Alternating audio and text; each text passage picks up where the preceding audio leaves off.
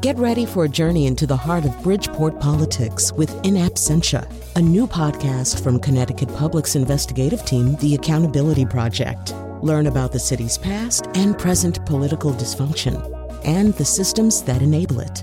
Tune in wherever you get your podcasts. Funding provided by Robert Yeager and the Tao Foundation.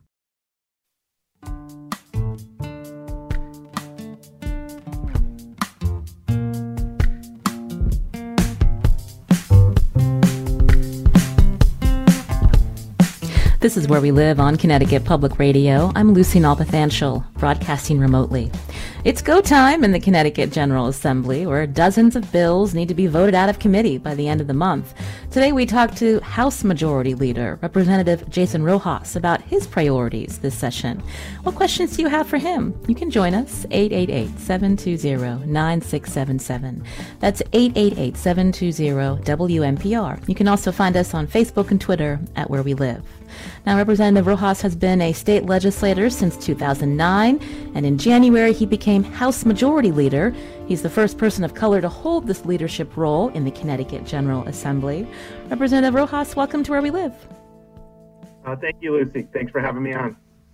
And he's joining us today via Zoom. I mentioned you are House Majority Leader. We had House Speaker Ritter on several weeks ago. We do talk to lawmakers from time to time. But for listeners who don't follow the inner workings of the General Assembly very closely, explain your role as House Majority Leader. Sure. So I'm a state representative, just like any of my other 151 colleagues in the House, representing the same number of people. But elected by my colleagues in the House Democratic Caucus to help lead the caucus along with Speaker Ritter. In my role specifically, it's my job with a team of deputy majority leaders to screen all the legislation that comes out of all the committees up at the Capitol. So in any given week, we might have 150 bills to review, 40 bills to review, 50 bills to review. We review them as a team. And then our Republican colleagues go through a similar process on their side. And then we get together to negotiate and determine whether legislation should go directly to the floor of the House for final action, or whether it needs to go to another committee of cognizance that might have coverage of something that's included in any particular piece of legislation. And then on the days that we are in the in session over at the Capitol, it's my responsibility to manage the floor operation. So ensure all of our chairs are lined up and ready to take out legislation that we're acting on for the day. Again, work with my Republican colleagues across the aisle to make sure that the day goes smooth.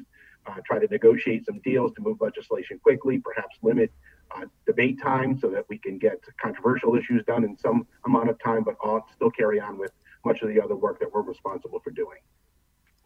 That's helpful. And Representative Rojas, it sounds like you have a lot of people in your ear for this role. Just about everybody who wants to get something out of the House of Representatives at some point in the session will come talk to me for sure. Now, you represent parts of East Hartford and Manchester. Coming up later, we're going to hear from Hartford Courant State Capitol reporter Daniela Altamari, who wrote a profile of you earlier this year when you were selected to become House Majority Leader. In the profile, again, you're the son of parents who moved to Connecticut from Puerto Rico, and you described your upbringing, which included your parents moving from Hartford to East Hartford in a search for better schools, as, quote, a great American story. So tell us, again, a little bit about yourself and, again, how it felt to be named House Majority Leader. It was a mixture of humbling honor and then relief, because majority leadership races are often something that take place in a very quiet way. It's very behind the scenes, me engaging with my colleagues and trying to build their support. And the race had actually been going on for 2 years before I was finally elected.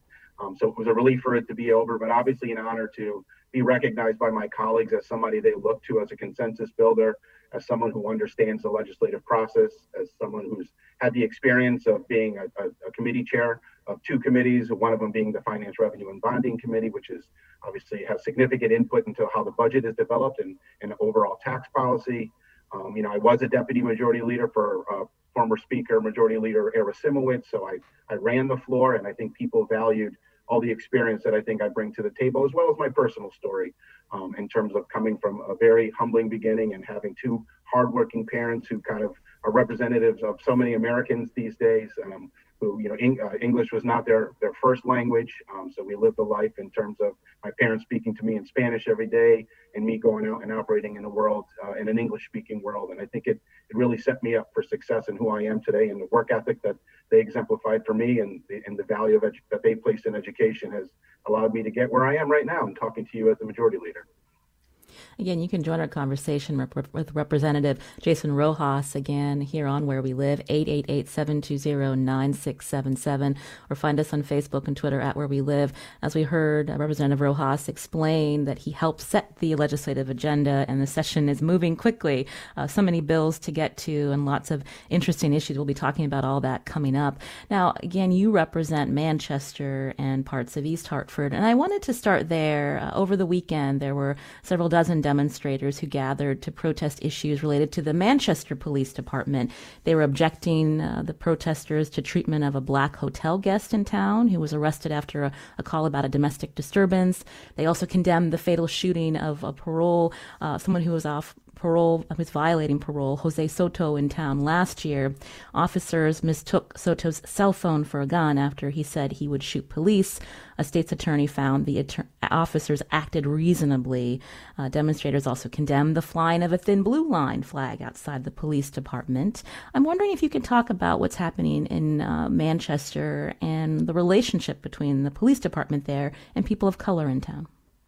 Yeah, I mean, I think overall, in talking with, obviously I've represented the town for now 12 years, on my 13th year, and I've gotten to know a lot of people in the community from all walks of life, and in particular people of color who live in Manchester. And no town, is kept away from the issues around racism that we've dealt with as a country, that we've dealt with as a state, and as we dealt with as individual communities. I think part of the challenges is as demographics continually change pretty rapidly. I think does lead to some shock, societal shock, when things change in your community and they're kind of not what it used to be. I think overall relationships between communities of color in Manchester and Manchester Police Department are largely positive. I think that they go the extra mile of ensuring that their officers are grounded in the community and grounded in the neighborhood, and trying to build relationships with communities of color and communities throughout Manchester. But there's always going to be instances in which tragedies like happened with Mr. Soto, or that more recent incident over at the hotel. And I think it speaks to the complexities of what police departments have to deal with on a day-to-day basis. Much like our teachers, that are expected to be everything to everyone. And largely police training has moved more in the direction of being more paramilitary type of training rather than being peace officers. And I think that's a cultural shift that's taken place over the last 40 to 50 years, which has ramifications for relationships that police departments have with their communities. I think it's important to try to separate, everyone knows a police officer, anybody you talk to knows a police officer, and almost every instance they will tell you, that officer's not this, that officer's not that. I know that officer. So I think it's important to look at the systemic issues that address with that exist in criminal justice, and try to move away from the more the personal examples, because I think that's what makes it really difficult to have a conversation, even with police. If they feel like they're attacking them and directly directing everything at them, it's hard for them for anybody to want to have a communication about it. So it's really looking at the systemic issues that agree, and no community unfortunately can escape some of the challenges that exist around policing in the modern era. I mentioned again this fatal shooting of Jose Soto. Again, the state's attorney found that the officers acted reasonably. But when we look at this happening and we think about the police accountability law that passed recently, are there more changes that need to happen in how police are trained? And I understand there are revisions that have been approved out of committee related to that police accountability law. Right. Yeah, I think there's always an opportunity for training, right? But you also have to change policies and practices as well. And we can write all the laws that we want, but what really matters is how they're implemented in real life. And I think, I'm talking with police chiefs on a regular basis, that, there is concern out there from officers that they've been hamstrung in their ability to do their job.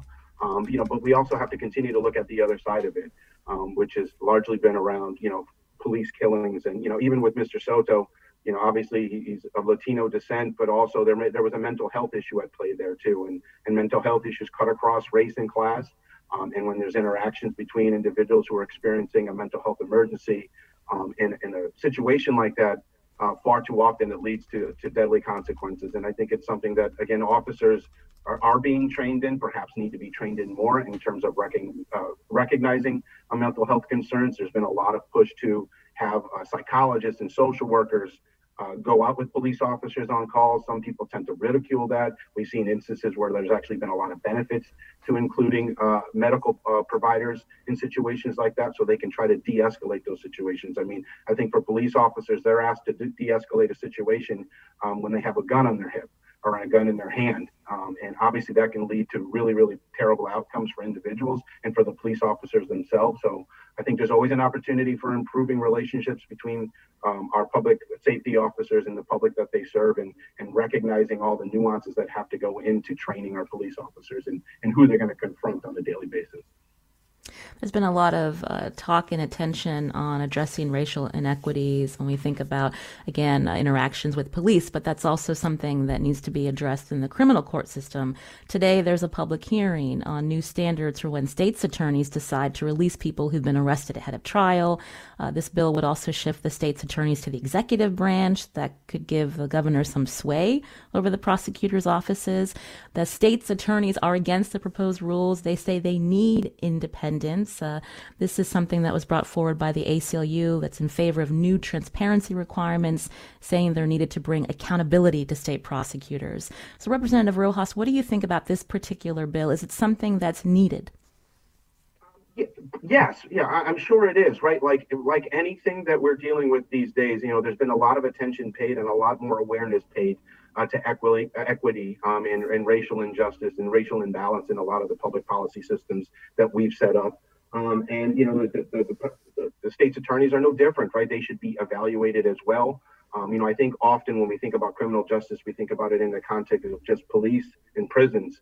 But in the middle there is this judicial process that takes place, and a lot of decisions that are being made by very powerful individuals that impact people's lives in ways big and small. So I think it's appropriate to evaluate all the different components of our overall criminal justice system. And, this year there's a focus on our state prosecutors. And, I think there needs to be a balance struck here. I don't know that it's necessarily a good idea to move the judicial branch other than the executive branch. There's a reason why there's a separation of powers that exist in the way we structured our government, so that the folks who interpret law and execute law have the independence from the political whims that change from year to year and from time to time, so that they can execute justice in the fairest way possible. They certainly should be held accountable. They are very powerful individuals making determinations about people's lives, and therefore should be subject to more scrutiny. And if there's an opportunity to shorten the time that they're in office from 8 years to 4 years, in many ways, that is a different way of holding people accountable. If you're going to be reappointed every 4 years or every 5 years as opposed to every 8 years, it's an opportunity to evaluate the person's performance, see how they've handled their cases in their judicial districts, and look at the outcomes that are coming from that. And also determining, the bill also looks at setting a number of strict policies around certain decisions that are made by state prosecutors.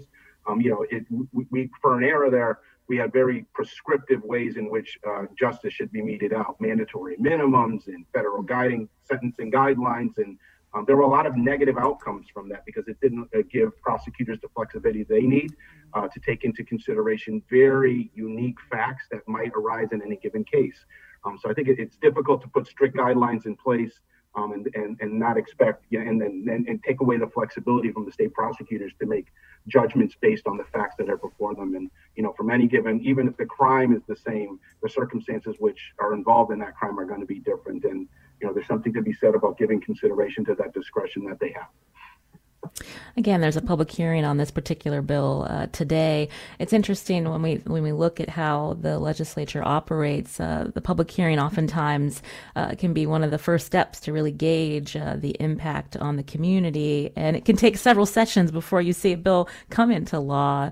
Representative Rojas, do you see that in particular with this particular proposal, that it's going to take some time to reach compromise?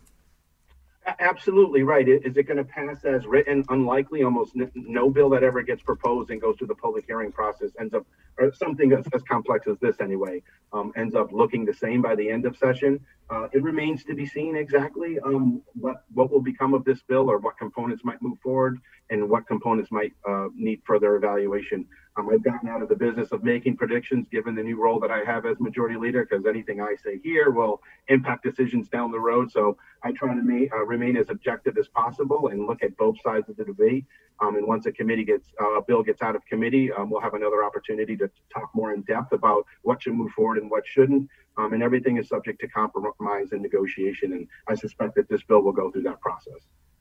Let's talk more about the makeup of the General Assembly. This week, Patricia Billie Miller was sworn in as a state senator. The former representative won a special election to replace Senator Carla Leone and to represent Stamford and Darien. She's the first Black person and the first woman elected to the Senate from Stamford. And this will be the first time two Black women have served in the state Senate at the same time. Of course, Bridgeport Senator Marilyn Moore.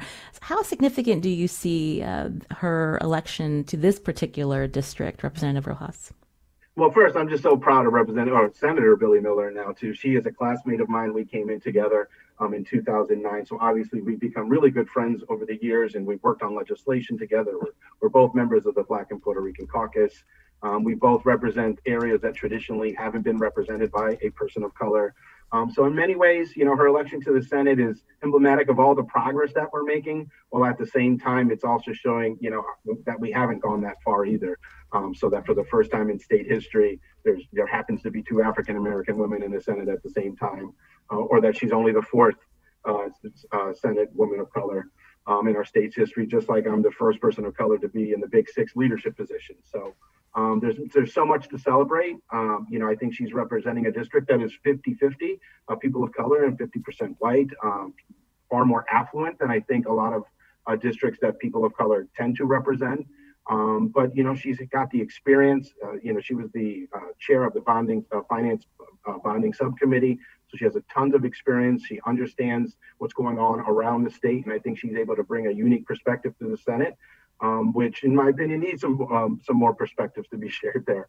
And I think she brings a lot of great energy, and certainly she brings a lot of confidence to the Senate. It can be pretty intimidating to go up there from time to time, but I think they're going to have their hands full with Senator Billie Miller.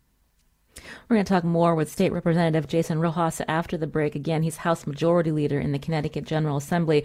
We'll hit on some more of the controversial issues before lawmakers this session. You can join us too. Here's the number, 888-720-9677. That's 888-720-WNPR. Or you can find us on Facebook and Twitter at Where We Live.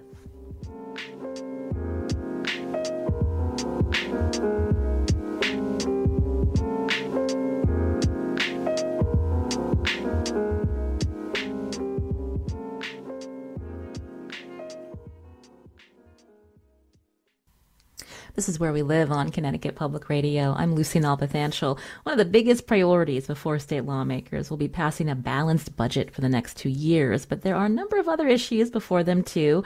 Which bills will be passed out of committee and get a floor vote before June when the session ends? Representative Jason Rojas is one of the leaders in the General Assembly who shapes the legislative agenda. He's the House Majority Leader, and he's with us today here on Where We Live. You can join us, 888-720-9677, or find us on Facebook and Twitter at Where We Live. So, Representative Rojas, what are your priorities? What do you want to see passed this session? Is legalizing cannabis one of them? Yeah, I am a supporter of legalization. Obviously, there's been a pretty healthy debate since the governor proposed his version of it. And of course, our Representative Robin Porter in the Labor Committee also has another bill that she's proposed that's really focused on equity. I think the number one thing that everybody can agree on is that we want to get this right the first time. We want to ensure that equity is represented in any legislation that we passed. And, luckily there are other states who have passed it, 15 other states who have passed legalization of adult use cannabis. And we have an opportunity to learn from their mistakes and try to guide us forward in ensuring that we have a highly regulated and fair, equitable adult use cannabis system for Connecticut. So how far apart is the governor's proposal to legalize with more liberal members of the party who want stronger racial justice provisions in this bill, Representative Rojas? I think if you were to go on social media, it would seem to be very, very far. If you get around a table with the individual stakeholders who want to make something happen, we're less far. I think, the governor, by his own words, and members of administration are certainly very committed to ensuring equity in this. I think it's difficult. I mean, other states who have passed this have struggled with defining exactly what equity means and how it's applied. And I don't think Connecticut's any different. And I think that's why they're trying to empower an equity commission that would come together to help determine that for us. So I think, lacking that level of detail out of the gate has raised concerns for some individuals, but I don't think there's any less commitment to ensuring that the end result is something that's far more equitable than what we're beginning with. So I think, there's a great opportunity for us to get something done. There's still a lot of work that we have to do with colleagues, I know in the House and I'm sure in the Senate too, who have lots of other questions beyond the equity question about legalizing adult use cannabis. How is it going to impact youth? Should it be 25 years old? Are we going to allow home grow? Are we going to expunge all records? It's a really complicated policy that we're considering.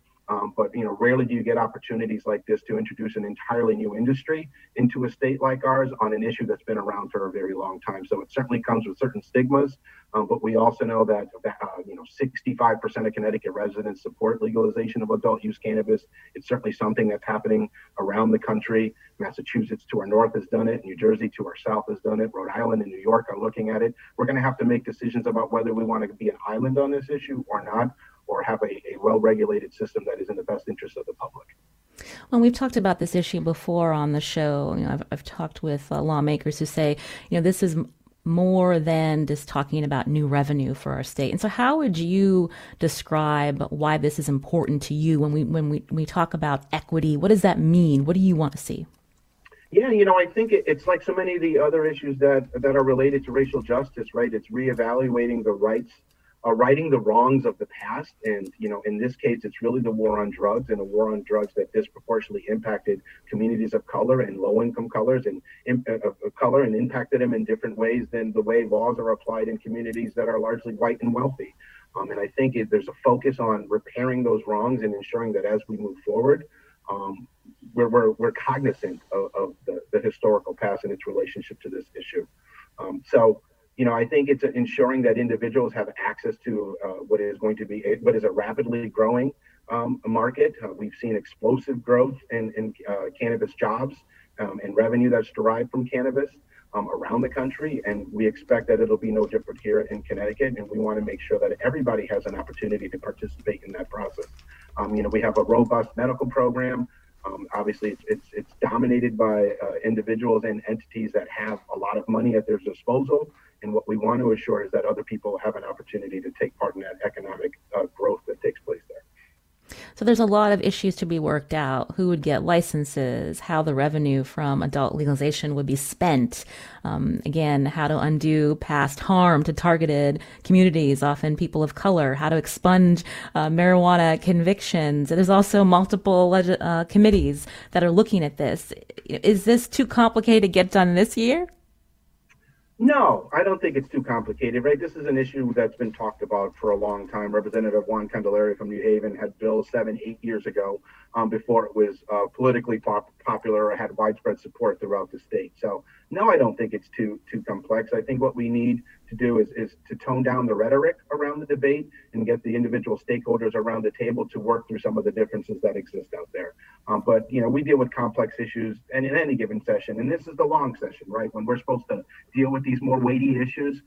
So I don't think it's beyond the capacity of the legislature and the executive branch to get to a deal on this. You can join our conversation, 888-720-9677. If you have a question for House Majority Leader Representative Jason Rojas, you can also find us on Facebook and Twitter at Where We Live. Courtney's calling in. Courtney, go ahead. Jason, good morning. Courtney Borns. I've got a question about the progressive income tax. I think there may be two bills, one, the Connecticut Voices for Children, and another about the coalition that represents labor community and faith-based organizations. My understanding is that Connecticut is probably the wealthiest state in the country, or right up at the top. It's also the state with the widest income inequality between our wealthiest citizens and our poorest ones.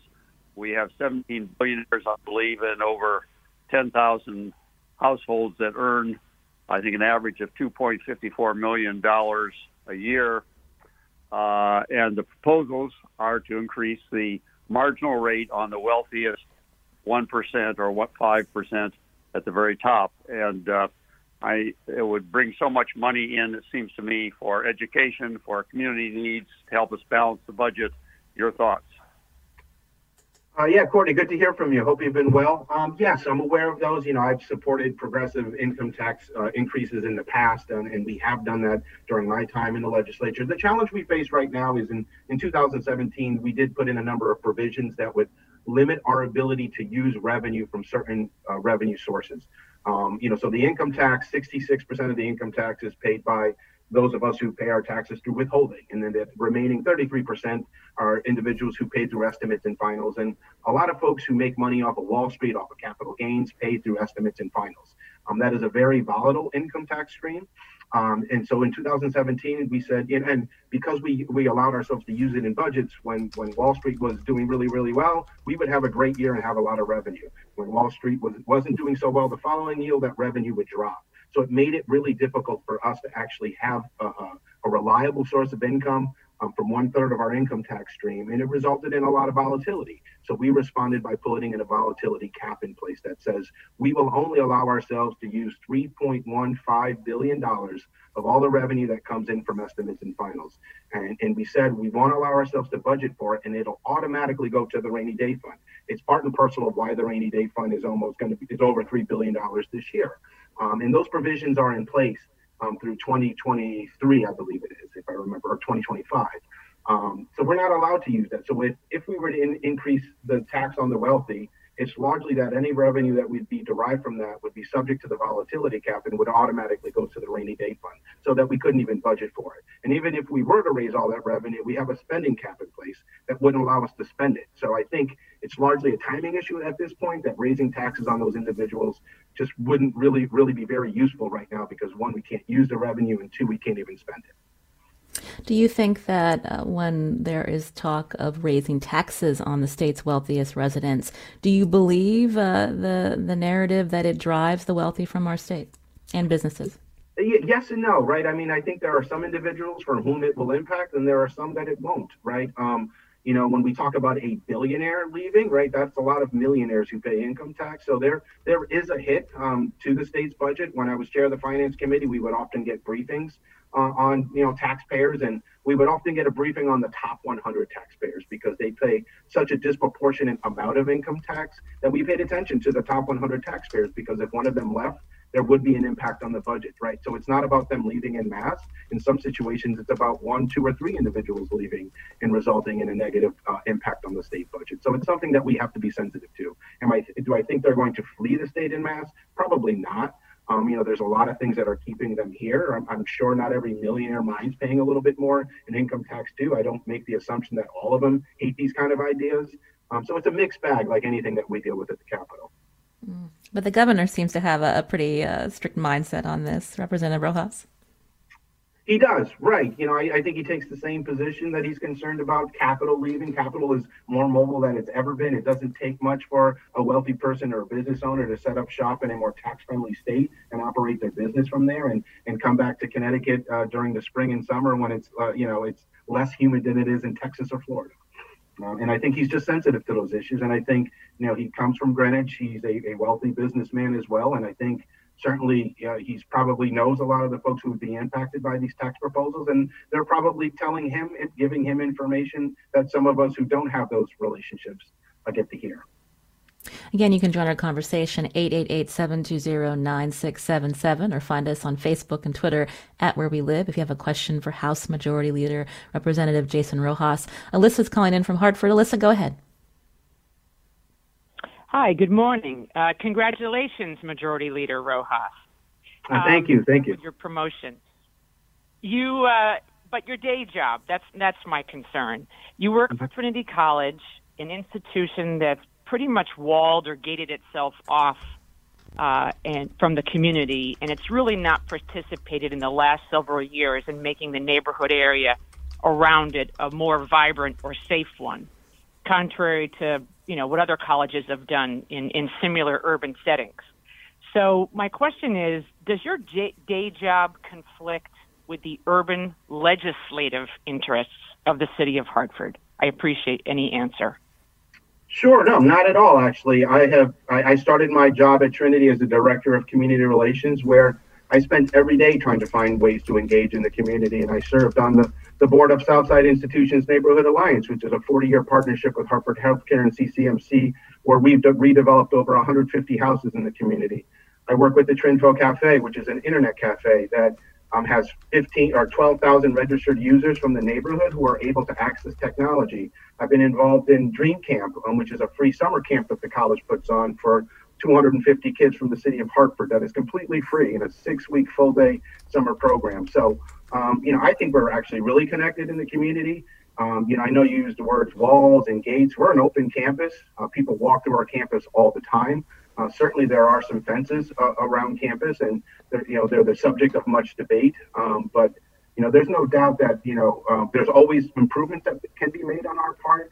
But we have a lot of strong relationships with individual groups in the neighborhood, with individual community members in the neighborhood. We have a child care center on our campus that's used by both our staff and from people in the community. We give out loans for staff and faculty to buy houses in the city of Hartford. We invest directly financially. We have a Boys and Girls Club that we support financially on campus as well. Hartford Youth Scholars Foundation is on our campus. Intercity lacrosse is on our campus. We have a capital squash program that is comprised of a lot of kids from Hartford who have the opportunity to be on our campus and learn squash and get academic mentoring from our students. So, like anything, there's room for improvement, but I'm pretty proud of the relationship that Trinity has in the community and the standing that we have with many of our neighbors. I wanted to bring up an issue that seems to be getting a lot of attention, especially this year, and that's looking at housing inequities in our state. Representative Rojas, we know that Connecticut is very segregated. I want you to talk with us about, when we think about legislative priorities this session, there are multiple bills looking at housing rights and also changing the way towns zone so that there can be more ability to build multifamily units or apartments. I'm wondering, what is that in terms of your priorities? What do you want to see pass, and why is this important? Yeah, no, I think housing policy is so fundamental to so many other policy areas in the state. When you talk about health inequities, when you talk about educational disparities, when you talk about criminal justice, when you talk about poverty, when you talk about economic isolation, it's all tied to housing and how we redevelop our housing. And the state of Connecticut is not unique in this. This is a national issue. In which we've allowed housing policy to really dictate exactly where people can live together and what kind of neighbor you can have. And that breaks down along economic lines, and certainly it breaks down around racial lines. If you look at the makeup of our schools in Connecticut, they are highly segregated. That's not good for students of color. That's not good for white students either, because they don't have the opportunity to build deep and sincere and genuine relationships with people as they're young. And when they become adults, we wonder why we continue to have such racial strife in our country and why people seem to lack understanding of each other. We live in a highly segregated society, and because we do that, our children don't go to schools together. We don't go to the same churches. We don't eat in the same restaurants. We don't enjoy the same parks. And you can't possibly understand someone else's humanity when you've never had a genuine relationship with them and get to know them as a human being or get to know them as your neighbor. And all of that comes from housing policy and where we allow housing to be developed. And it's not just a racial justice issue or an economic justice issue. It's a straight up economic issue, particularly if you live down in Fairfield County and you're just a middle class earner. You're spending a lot of your money just on housing. And that obviously has ramifications for the rest of the economy. If you don't have disposable income to go spend shopping, to invest in your child, to invest in yourself, to invest in a vehicle, you're limiting economic opportunity and you're limiting economic growth. And even employers have to make decisions about where they want to build jobs if it's too expensive for their workers to live there. So it's really complicated. Obviously, it's something that at the local level, it's something that's held dearly. But there's really no reason legally and morally why we should allow communities to continue to exclude individuals because of a fear, perhaps an unfounded fear they have about what that might bring in terms of bringing a working class family or a family of color into their community. So what proposal is realistic? I mentioned there are several in terms of, allowing, I think, housing authorities to look outside of particular areas to find apartments or for families or individuals who have been on a wait list, or does it mean that the state looks at having towns change up zoning, I think that allowing accessory dwelling units. Are there specifics that you can share with us that you think can make some real headway this session? Yeah, absolutely. I mean, it runs from the very basic to ensuring that we're training planning and zoning officials who serve at the local level around these issues of affordability and justice and equity. There's something to be said about parking minimums, right? When you require a certain amount of parking spots for a particular size development, it limits the opportunity to develop those things. I mean, it makes it easier to develop housing if you don't have all of these restrictions. Obviously, there's been a lot of conversation about ADUs, the accessory dwelling units. Is that another option to be considered in allowing communities to build a small unit of housing on an existing property, either attached or detached? To provide housing to a young person, to a couple, to an elderly person, right, or just to a family, as a way to try to provide more supply to decrease the overall cost of it. Part of the challenge we have here is we don't allow a lot of multifamily housing to be developed, and not just, we're not talking about 300 unit apartment towers. I think when people hear affordable housing, they have visions of what we were doing in the 1950s and 60s, where we were warehousing low income people in these high rise structures. We're now talking about 4 and 5 unit type of structures, even 20 unit type of developments that allow for greater density, which decreases the overall cost of a unit and what can be offered out there to the public. There's certainly the 8-2 is the Zoning Enabling Act, right? There's references in there that zoning officials can take into the makeup, the character of their community, which obviously, something as vague as that is subject to interpretation, depending on where you sit. Let's not kid ourselves that there is a racial component to decisions being made around housing zoning. The history shows it, right? Mm-hmm. And we have to account for that, and we have to ensure that we're not allowing for some things like that. There is Supreme Court law, there is federal law, right? And of course, there's the moral questions at play here in terms of keeping people separated and the ramifications it has for the polarized country that we live in today. Because I think a lot of what we're seeing in that polarization happens to come down to overall racial segregation and not knowing people.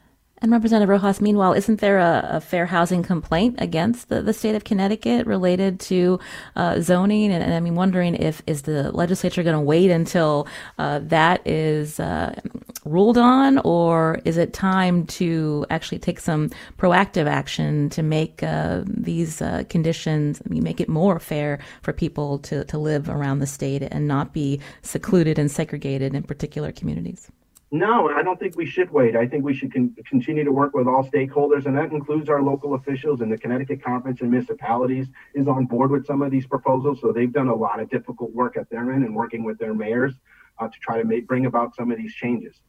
There's a lot of rhetoric being used out there that it's a state takeover, it's a state this, it's a forced that.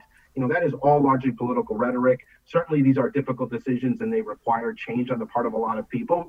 But that's very different than saying the state is taking over something. That's not what's happening. What we want to do is empower our local officials, but also hold them accountable on a lot of the decisions that they make. There are at least 25 communities that don't even allow multifamily housing to be developed. Right? Then you have other communities that require 2 acres and 3 acres and 4 acres for a single family home. Those are all the type of things that are limiting the supply and increasing the cost of housing for everybody, regardless of what walk of life you come from. I can hear the passion in your voice. So this is something you definitely want to act on this session. It certainly is. Absolutely. I'm committed to that, and I'm committed to working with all stakeholders, especially those who are opposed at the moment, on getting to something to move our state forward. I don't want to run out of time without asking you, what's going on with sports betting in Connecticut? It seemed that there might have been a deal, but actually the Mashantucket Pequot Tribal Nation was not on board. And so this is something that's, again, the governor is negotiating. But I'm wondering if you can talk about, why do we need sports betting and this expanded gambling in our state? Yeah, I would say there still is a deal, right? And I think once we get past the emotion of the last couple of weeks, in which certain parties in that debate were offended by the actions of another, I think we can work through those things. I think everybody's committed to getting a regulated sports betting system set up in Connecticut. Obviously, states were allowed, I forget what year the court case was, maybe 2 years ago now, that allows sports betting to take place. And it's something, again, it's one of those things where it's, not an absolute necessity. We don't need sports betting, right? But we do know that it's taking place. It's taking place in the black market. And what we're trying to do is develop a regulated system so people can participate in a process legally. And, there's nothing to be said about earning a little bit of revenue off of that as well. So, they're off on the tax rate on a particular issue in iGaming. And, somebody's coming in at 20%, and one of the parties wants 18%. I think it's something that can be overcome, and I think it will be. How is it a deal if the Mohegans and the governor's office are on the same track, but the Pequots say that there's still more negotiating that needs to take place? Don't they need both tribes to agree to this, Representative Rojas? They do, right. So we got another 3 more months to figure that out, right? So at the moment, we have there's 3 parties. 2 of the parties are in agreement and 1 isn't.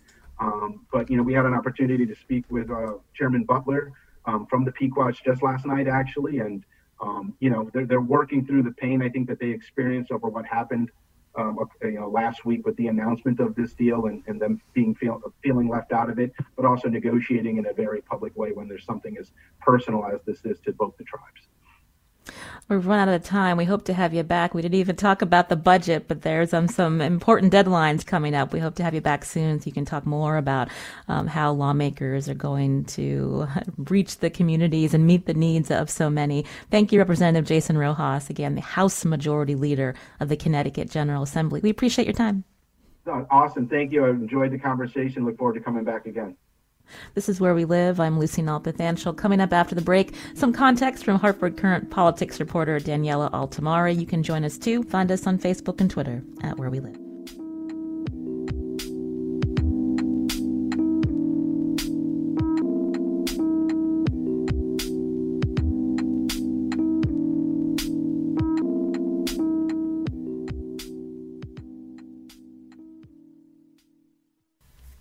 This is Where We Live on Connecticut Public Radio.